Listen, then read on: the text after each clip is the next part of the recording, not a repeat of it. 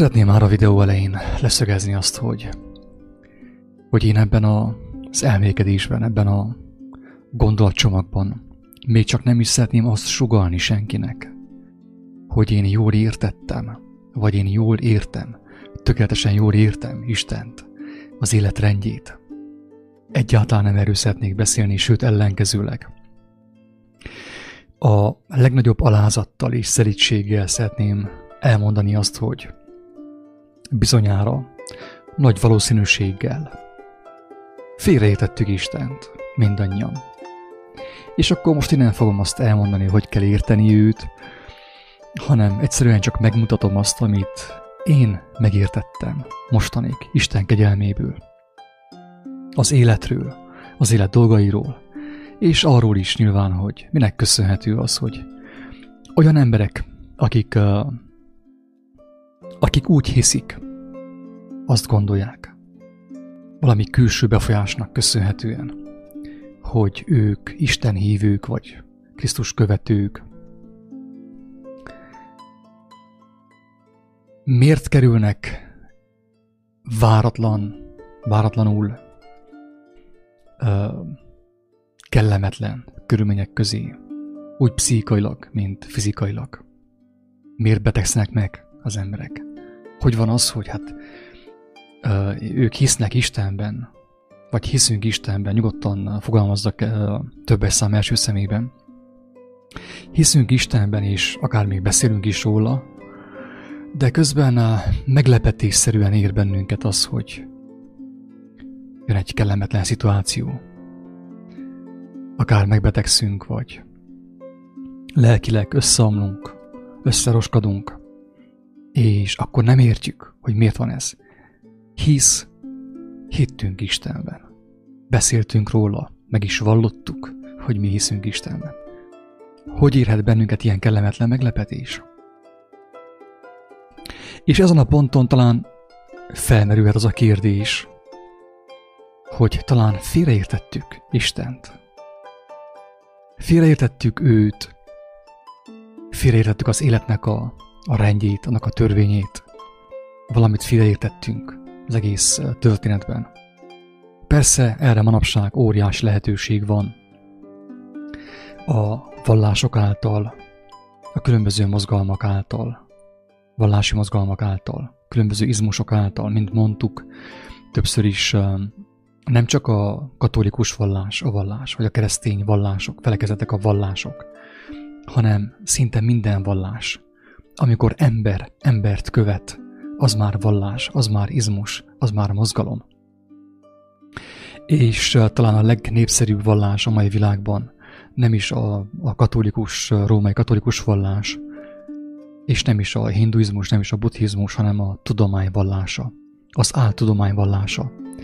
De én most ebben a videóban nem erről szeretnék beszélni.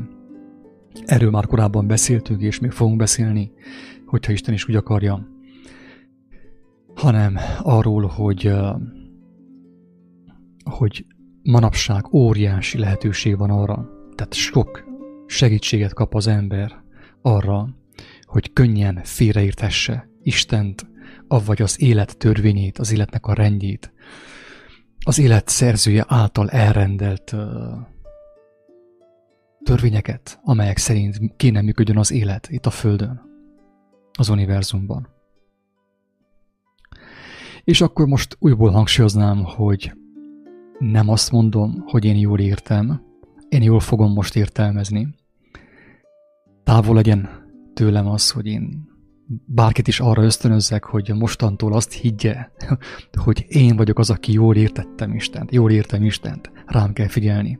Ugyanis én mindig arra ösztönzök minden kedves hallgatót, minden kedves embertársamot, hogy bátorkodjon gondolkodni, bátorkodjon kérdéseket feltenni, bátorkodjon alázatot, szelídséget gyakorolni a teremtéssel szemben, a teremtővel szemben, hogy ő személyesen kapjon kijelentést.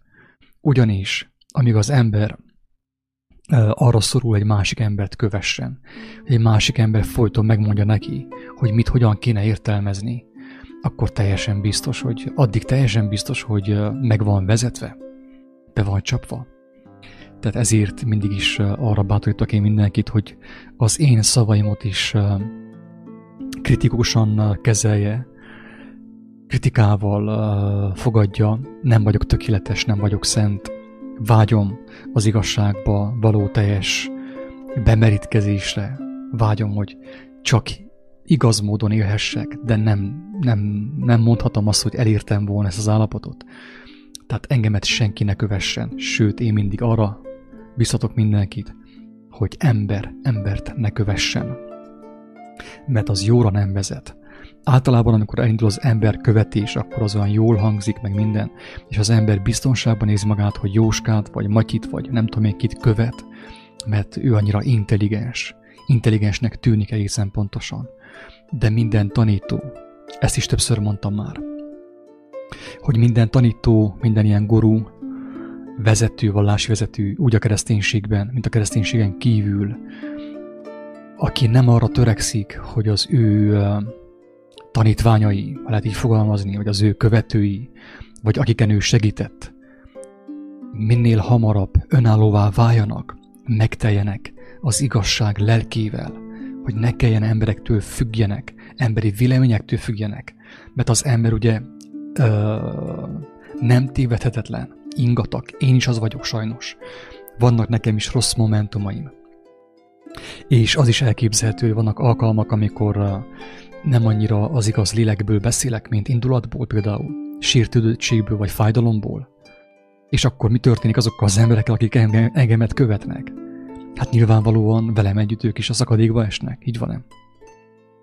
Tehát én mindig minden videóban, hanganyagban arra bátorítok mindenkit, hogy bátorkodjon kéréseket feltenni mindenkinek, de főképp önmagának, és leginkább, főképp nem is önmagának, hanem inkább Istennek, hogy merjen megalázni magát, bátorkodjon megalázni magát. Ott a belső szobájában, a mindenható Isten előtt. Hogyha emberekkel szemben nem is igazán ismer alázatot, mert nem látja értelmét, hogy fejet hajtson embernek, mert látja, hogy az emberek mennyire erőtlenek, és senki sem tévedhetetlen, legalább a mindenható Istennel szemben. Azzal, aki az egészet megalkotta, vagy a teremtéssel szemben, hogyha úgy tetszik. Nem tudom, hogy fogalmazzam, hogy szimpatikusabb legyen. Amúgy nem ez a cél. De hogy azzal szemben, ami őt felülhaladja, ugye, meghaladja az ő értelmét, az ő erejét, mint látjuk és tapasztaljuk, mindenki úgy jött a világba, hogy már előtte létezett itten valami, nélküle is létezett a világban valami. És vannak olyan dolgok, amelyek nélkülünk is léteznek. Tehát ugye a magyar nyelv elárulja, hogy ez az örökkévaló. Tehát nem hiába való, nem mulandó, hanem örökkévaló. És amikor az ember elkezd őszintén kérdezni, keresni, hogy megismerje az örökkévalót, hogy ne kelljen neki folyton embereket követni, ilyen vallási vezetőket, akik a Bibliával, vagy más eszközökkel, más ilyen pszichológiai eszközökkel lelkileg bezsarolják őket valamilyen mozgalomban, és ilyen lelki frusztrációban tartják őket. Tehát ezért fontos, hogy ne kövessünk embereket. Engemet sem szabad követni. Senki emberfiát, sem a pápát, sem senkit nem szabad követni. Ez a lényeg. Abban, hogy az ember megismeri az igazságot, nem szorul arra, hogy embereket kövessen. Jézus nem követett senkit az ég adta világon. Érthető? Ezért volt neki ereje, ezért volt neki hatalma és bölcsessége. Ő nem kellett idézgessen folyton másoktól. Neki volt folyton kijelentése, mert az élő Istennel volt. El tudta engedni a földi, testi vágyait annak érdekében, hogy felszabadítsa a helyet, felszabadítsa a teret az ő életében, az igazságnak. És így meg tudott történni ugye az, hogy ő teljesen átlényegült, és azt mondta, hogy én nem magamtól szólok, hanem az Atyától, avagy a mindenható Istentől, az örökkévaló igazságból szólok. Tehát most, hogy 10 percet megmagyaráztam, hogy én nem azt fogom mondani, hogy én jól értettem Istent, talán rá is térhetnék a témára, és beteszem a képernyőre a mai kiírást, a Facebookon nagyon rövidke kiírás, szerintem a lényeg nagyon benne van, és talán hasznosnak fogja találni egy néhány személy, néhány hallgató.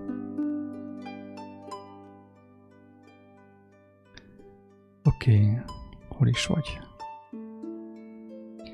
Akit érdekel, ott a Facebookon el tudja olvasni, nem kell lájkolni, nem kell megosztani sem, most már tényleg nincsenek ilyen vágyaim.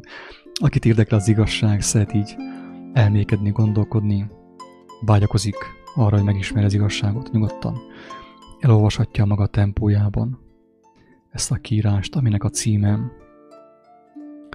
az, hogy félreértettük Istent.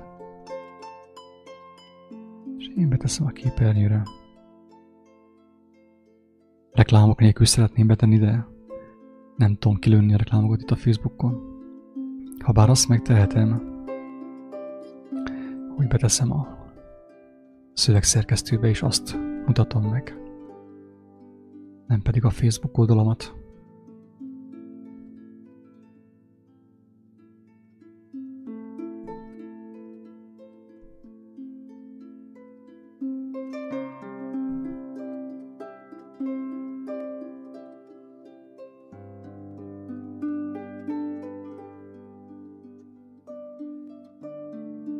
Kis türelmet kérek. Közben, hogyha bárkinek van hozzászólása, hozzáfűzni valója témához, és olyan lélekből jön a hozzászólás, meg a kérdés, én igyekszem megválaszolni, ha meg tudom.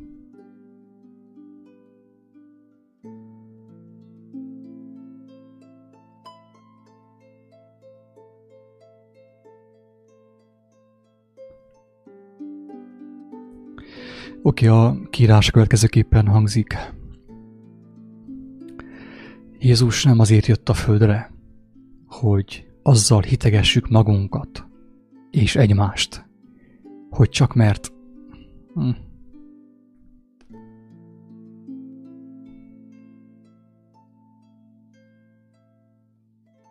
Tehát Jézus nem azért jött a földre, hogy azzal hitegessük magunkat és egymást, hogy csak mert hallottunk róla, hozzátartozunk, és közösségünk van vele. Ugye ezt a jelenséget, amit itt megnevezek, ezt lehet tapasztalni a vallásos mozgalmakban. Az emberek meg vannak győződve arról, hogy ők hozzátartoznak, holott a legtöbben nem is ismerik, amit ő mondott, és ekképp ugye távol vannak attól, hogy megtartsák azt, vagy kipróbálják azt, amit ő csinált, amit cselekedett, amit ő megmutatott számunkra. De viszont nagyon sokan elhitették magukkal, egymással, elhitettük egymással, hogy mi hozzá tartozunk, mert hát beszélünk róla, vagy hát járunk valamilyen templomba, valamiféle vallási felekezetbe. És ez a kijelentés jött nekem a minap, hogy ő nem azért jött a földre, hogy azzal hitegessük magunkat és egymást, hogy csak mert hallottunk róla, hozzá tartozunk, és közösségünk van vele. Az ő feladata az volt, hogy egy olyan tükröt tartson elénk, amely által állandóan megláthatjuk meglévő hiányosságunkat és gyarlóságunkat, amely elválaszt bennünket Istentől, a tökéletességtől. De az egésznek a lényege az volt, hogy az ő tükrében állandóan megláthassuk a meglévő hiányosságunkat és gyarlóságunkat, amely elválaszt bennünket a tökéletességtől. Ha ezt a tükröt saját elképzelésünk szerint befestjük, többé nem fog valós képet mutatni jelenlegi helyzetünkről. E kép azt sem láthatjuk meg azáltal, hogy már csak egy lépésre vagyunk a feneketlen szakadéktól, és elveszünk. Tehát itt arról van szó, hogy minduntalan megpróbálja az ember, én is, sokszor tudattalanul, nem is szándékosan, megpróbáljuk a róla szerzett képet, azt a képet, amit kaptunk az evangéliumból, az evangélium által, megpróbáljuk mi átalakítani a saját tetszésünk szerint, a saját ízlésünk szerint. És ezért mondatik az, hogy ha ezt a tükröt, amit ő tart elénk, a saját elképzelésünk szerint befestjük, többé nem fog valós képet mutatni a jelenlegi helyzetünkről. E kép azt sem láthatjuk meg azáltal, ha már csak egy lépésre vagyunk a feneketlen szakadéktól, és elveszünk. Ez a lényeg, drága hallgató. Tehát, hogyha én elolvasom az evangéliumot, az ő szavait, az ő tanítását, és valamiben megütköztem, például van egy nagyon durva kijelentése, azt mondja, hogy aki vággyal tekint egy nőre, női személyre, ezt mondja a férfiaknak, az, hát nem is tudom pontosan, hogy van, de megnézem éppen most az írásban. A lényeg az, hogy aki vággyal tekint egy nőre, testi vággyal tekint egy nőre, az vétkezik. És jelzem azt, hogy ő nem azt mondja, hogy aki testi vággyal tekint a feleségére,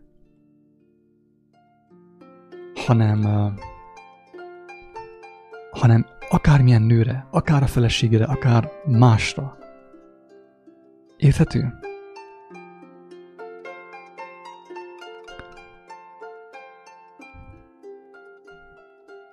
Próbálom megkeresni azt a helyet az Új Szövetségben, az evangéliumban.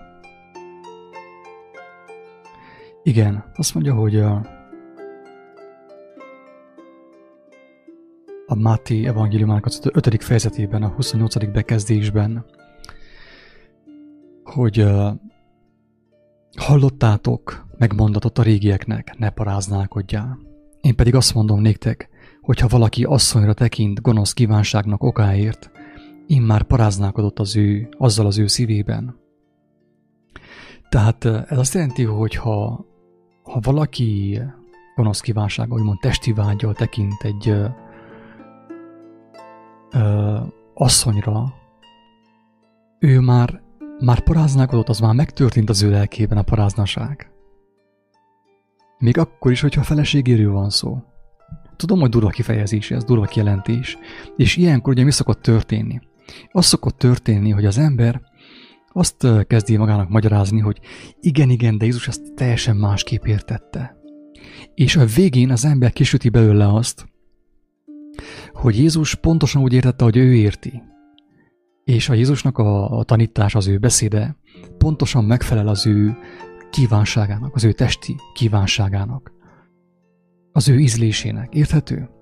Holott ez a kijelentés feltetően teljesen szó szerint vehető, hogy minden egyes férfi, minden egyes ember, aki kívánsággal tekint egy asszonyra, akár a feleségére is, már paráználkodott azzal az ő szívében.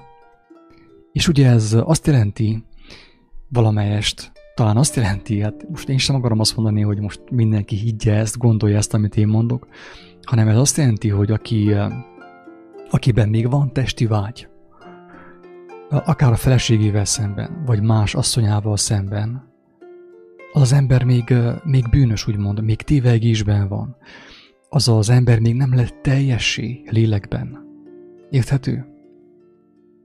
De viszont ugye, amikor az ember ezt olvassa, akkor hajlamos visszalapozni Mózeshez, meg Jeremiáshoz, meg mindenkihez visszalapoz, Pálhoz vissza Mózeshez, a profitákhoz össze-visszalapozgat, hogy megmagyarázza, hogy már pedig Jézus nem erre gondolt. Érthető? Ez a lényeg. Tehát nem azt mondja, hogy én hiszem azt, amit ő mondott. Tudom, hogy igaz, amit ő mondott. De viszont én nem tartok ott, én még nem tudtam megcsinálni azt, amit ő mondott. Érthető? Tehát nem azt kéne csináljuk, hogy mi átalakítsuk az ő beszédét, kiforgassuk az ő szavait a saját ízlésünk szerint, hanem inkább mondjuk azt, hogy mi gyengék vagyunk, avagy tévegésben vagyunk. Nem vagyunk lelkiek. Nem vagyunk olyan lelkiek, mint amilyen ő volt, mint amilyen a tökéletes ember. Mert a tökéletes ember lelki. A tökéletes ember nem akar szexelni. Érthető? Ez a lényeg az egésznek. A tökéletes ember nem akar szexelni. Tudom, hogy ez is egy óriási botrány azok számára, akik ezt hallgatják. Én nem is várom, hogy valaki nekem ezt elhiggye. Nekem meggyőződésem, hogy a tökéletes ember nem akar szexelni. Miért? Azért, mert az az öröm, amit ő kap lélek által, messze felülmúlja azt az örömöt, amit a szex adhat az embernek például. Ez a lényeg. Tehát Jézus itten teljesen komolyan mondta, hogy aki kívánsággal tekint egy nőre, és nem határozza meg, hogy a szomszéd feleségére, vagy nem tudom én milyen nőre, hanem úgy általában a nőre, azt jelenti, hogy ő úgymond még vétkes, még bűnös, még testi. Az ember még testi. Aki már a lelki ajándékok révén túl van azon, hogy testi kívánsággal tekintsen egy nőre, az ember az már lelki. Na de, amikor ilyeneket olvasunk, valahányszor az ember megütközik az ő szavaiban, hajlamos, tehát mindenki, én is, mindenki hajlamos úgy szépen, hogy hazafelé beszélni, maga felé, saját maga felé értelmezni az ő szavait, az ő kijelentéseit. És ebben a kiírásban arról van szó, hogy nem az a mi dolgunk, hogy azt a tükröt, amit kaptunk az evangélium által, mi átfessük a saját ízlésünk szerint. Mert ugye most már nagyon sokfajta Jézus van itt a Földön. Van néger Jézus, van kínai, van magyar Jézus, ugye, szkita Jézus, meg nem tudom én, pártusi Jézus, meg zsidó Jézus. 1 millió fajta Jézus van. Miért? Pont azért, mert az emberek a maguk hasonlatosságára, a maguk bűnös képmására próbálják őt formálni. Ez óriási nagy veszély, drága barátaim. Óriási veszély ez. Tényleg. Tehát ha ezt a tükröt, amit ő tart nekünk, elénk, saját elképzelésünk szerint befestjük, többé nem fog valós képet mutatni a jelenlegi helyzetünkről. E kép azt sem láthatjuk meg azáltal, ha már csak egy lépésre vagyunk a feneketlen szakadéktól, és elveszünk. Aki ezt a tükröt meg akarja változtatni, be akarja festeni a saját tetszése szerint, annak tudnia kell, hogy az életével játszik. Mert az élet hívó szavát hazuggá teszi a mulandóság és a hiába valóság kedvéért. Tehát én szeretnék figyelmeztetni mindenkit, magamat is, mindenkit, aki ezt hallja, hogy vigyázni kell azzal, hogy mennyire ragaszkodunk ahhoz, hogy létrehozzuk a saját Jézuskánkat. Mint ugye milyen van például karácsonykor is, ez is egy olyan Jézus, amit az emberek hoztak létre. Gyakorlatilag. Az a kis Jézuska bámul ki a jászolból, nem mond semmit, mosolyog mindenkire. Sokkal jobb egy ilyen kis Jézuskát ünnepelni, mint a felnőtt Jézust, ugye, aki elmondta, hogy ez az élet, aki élni akar, nézze meg, hogy ő mit csinál, mit mond, és cselekedje azt, mert azáltal élni fog. De a kis Jézuska az nem mond semmit, csak mosolyogott a jászolban, nem? Ezért jó a karácsony. Tehát a kis Jézuska az pont egy olyan bálvány, mint egy tehén szobor Indiában például. Nem akarok én senkit sem megsérteni ezzel. Én őszintén remélem, hogy valaki ebben meghallja a józanságot, a józan intést. Hogy nem tehetünk olyant, hogy a katolikusok egy katolikus Jézuskát, a másikok egy református Jézuskát, protestáns Jézuskát, hindu Jézuskát, buddhista Jézuskát, és akkor is szépen így létrehozunk magunk kedve szerint ugye ilyen Jézus képeket, bálványokat gyakorlatilag. És mivel, hogy azokat mi hoztuk létre, azok nem képesek segíteni nekünk. De hogyha őt úgymond érintetlenül hagyjuk, nem akarjuk őt megváltoztatni, hanem azt mondjuk, hogy inkább, hogy Istenem, tudom, hogy én vagyok tévedésben, én vagyok a bűnös. Kérlek, segítsél nekem meglátnom a jelenlegi tévegéseimet. Nem akarom én megváltoztatni Jézust, sem senkit, az ég adta világon, hanem inkább arra vágyakozok, hogy felismerjem saját magamban a meglévő hiányosságokat, bűnöket, hazugságokat.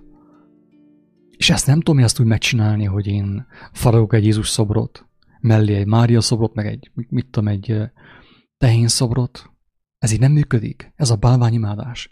És tudjuk jól, hogy a bálványimádás nem csak fizikailag van, hanem szellemi értelemben is. Amikor az ember létrehoz magában olyan ideákat, olyan képeket, ilyen nevesebb tanítókról, akár Buddháról is például, vagy az összes tanítóról, ami neki pontosan megfelel az ő ízlésének, az ő jelenlegi nyomorúságának, az ő jelenlegi testi kívánságainak. Érthető?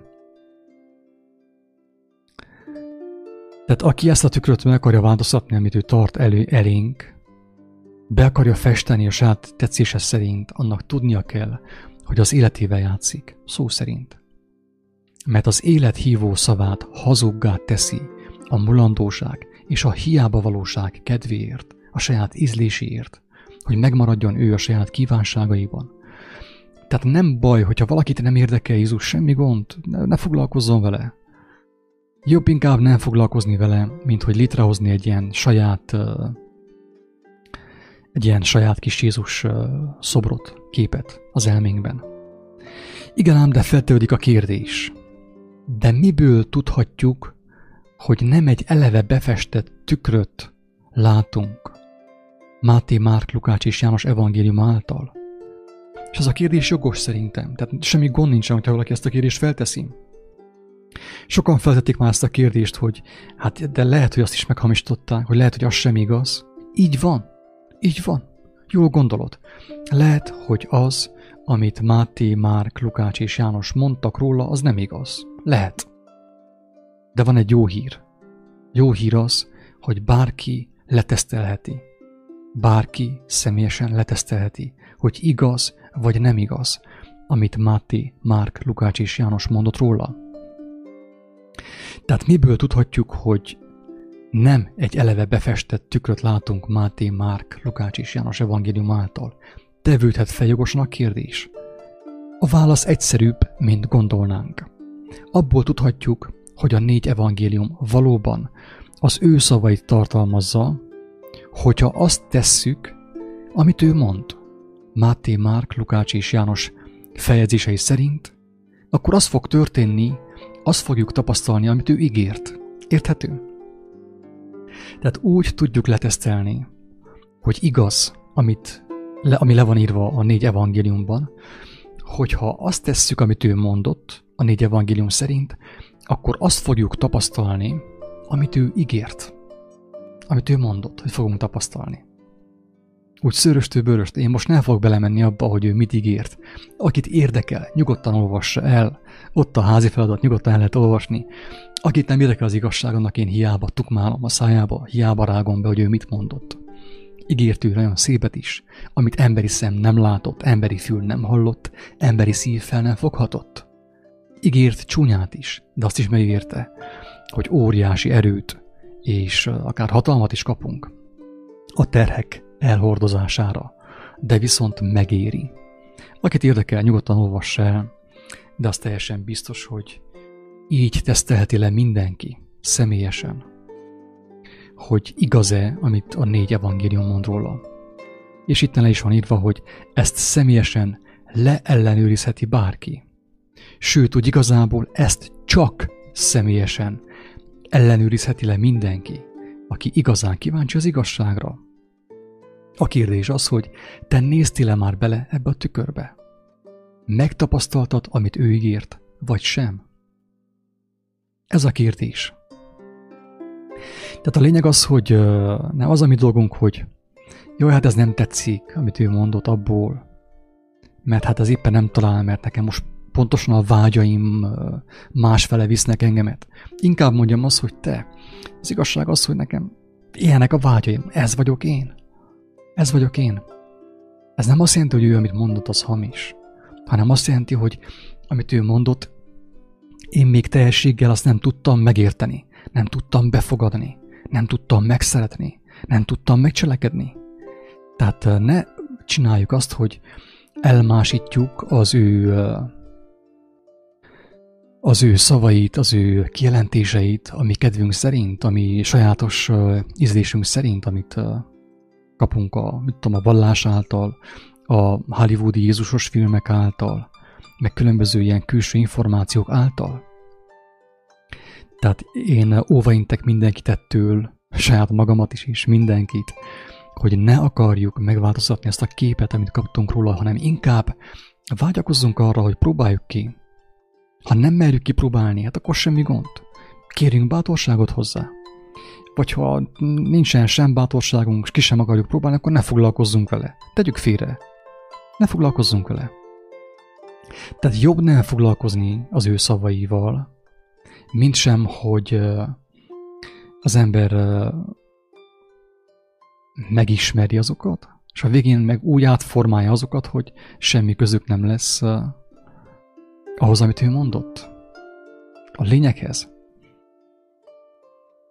Tehát ez pont olyan, mint amikor az ember ugye, borotválkozik, vagy sminkeli magát, nem az ember, hanem a nő sminkeli magát, de közben a tükör az tele van festve.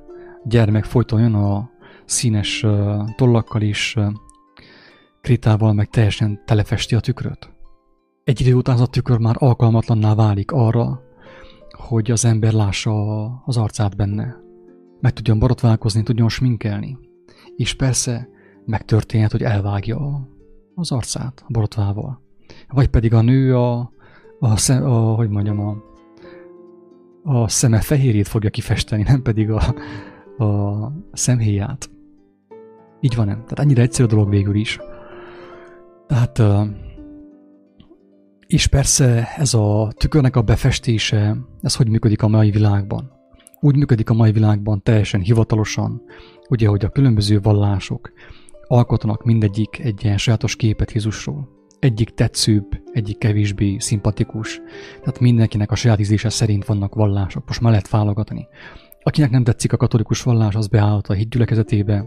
Akinek az nem tetszik, beállhat a Jehova tanúi közé, az adventisták közé, akár buddhista is lehet. Tehát nagyon sok lehetőség van arra, hogy az ember a saját ízlése szerint formálja Istent, de ezáltal saját nyakát vagdossa egy nagyon éles késsel. Ez az igazság.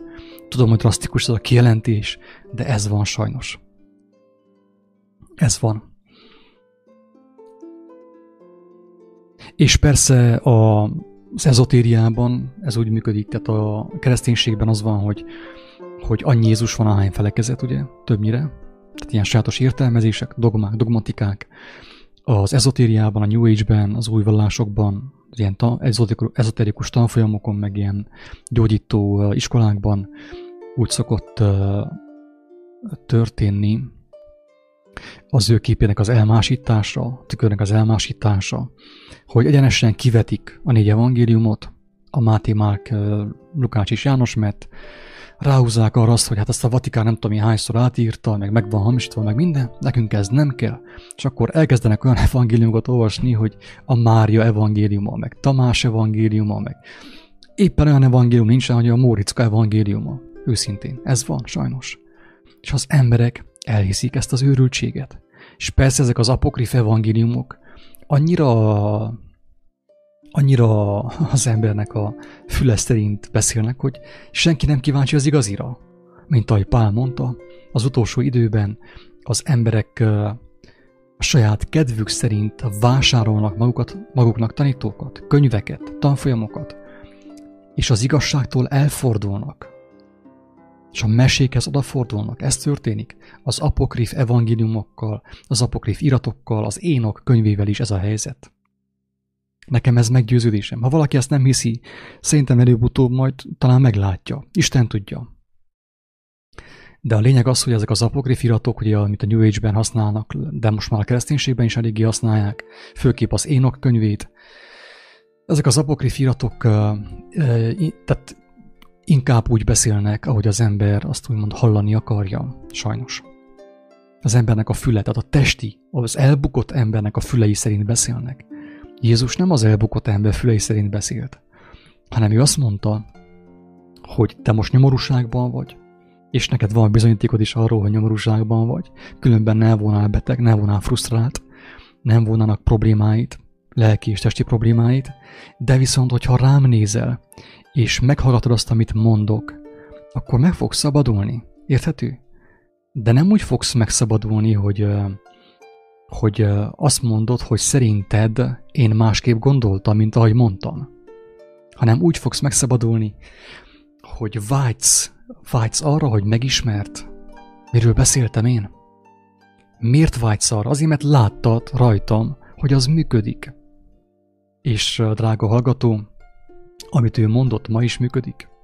Tehát mondtam, hogy bárki személyesen ezt megvizsgálhatja, kipróbálhatja. Sőt, hogy igazából csak személyesen próbálhatja ki az ember ezt. Mert így tömegesen, közösségben, nagy gyülikben, meg minden, én ezt nem igazán hiszem. Nekem az egész nagyon visszatetsző, megmondom őszintén. Én mindig is vallásellenes voltam, ez az igazság. Az emberi rendszereket megvetem. Akik be vannak csapva, azokat az embereket nem akarom lenézni egyáltalán.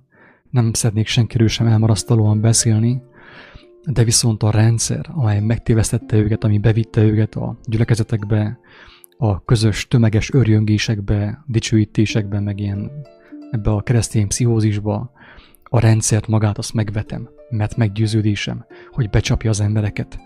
Elveszi tőlük a személyes kapcsolódás, a személyes megértések, a személyes felfedezések, a személyes felismerések örömét.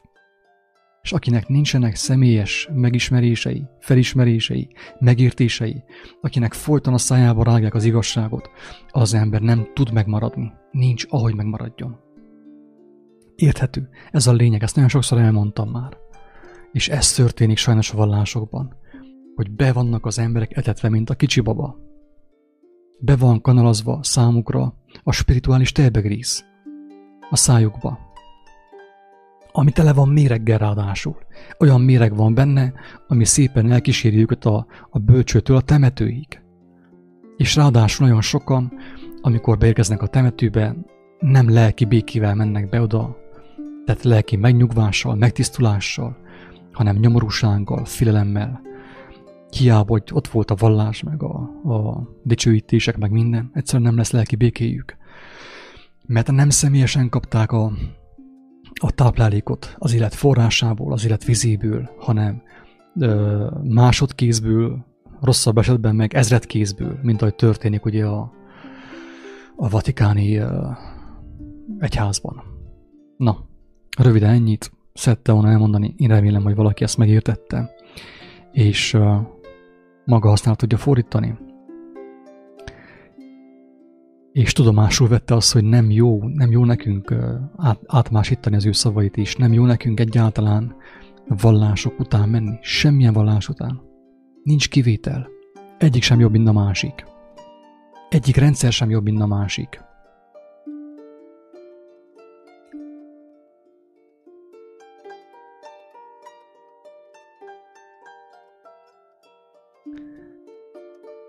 Itt valaki írt nekem a YouTube-on, Virág. Én amit tudok, azt elmondtam ebben a videóban, és összes videóban így általában én nem rejtek el semmit, amit én megértek, azt úgy mindig közé teszem, tehát megtöröm a kenyeret. Többször mondtam azt is, hogy ha valaki úgy érzi, hogy szeretne beszélni velem személyesen, én nem ígérem azt, hogy nekem lesz időm valakivel rendszeresen beszélni. De egy-két alkalommal beszéltünk, akár telefonon vagy Skype-on, ha valakit érdekel, valakinek vannak kérdései. És eddig is volt ilyen, beszéltem néhány személlyel, így az út elején szívesen segítek, amiben tudok, amiben emberként segíthetek, de viszont azt le kell mondjam, hogy mindenki ezt az utat személyesen kell járja. Tehát azt nem lehet megcsinálni, hogy valakit éveken keresztül, évtizedeken keresztül tukmálunk és etetjük, mint a templomban. Sajnos ez történik a mozgalmakban, a kis ilyen internetes szektákban, YouTube-os szektákban, hogy van egy góri, és az folyton eteti az embereket több éven keresztül. Holott Jézus is ugye arra késztette fel az ő barátait, hogy önállóvá váljanak. Ők is megteljenek lélekkel, és azt szerint járjanak. Legyenek erősek. Hogyha valakivel találkoznak, akkor ne a fő muftihoz vigyék őt, hívják őt ugye a gyülekezetbe, hanem egyenesen Krisztushoz. De aki még folyton emberektől kajál, az nincs ahogy segítsen, nincs ahogy tudjon segíteni az embertársainak a megszabadulásban. Érthető? Tehát, kedves Virág, hogyha gondolod, akkor írjál rám kiáltószó.hu/kapcsolat, és ha van kedved, akkor beszélünk, egy néhány szót válthatunk, ha van kérdésed, akkor. És ha Isten is úgy akarja, akkor talán ez válasz is. Na, röviden ennyit szerettem volna elmondani. Isten áldjon mindenkit, jó egészséget, ingyen vettitek, ingyen adjátok. Sziasztok!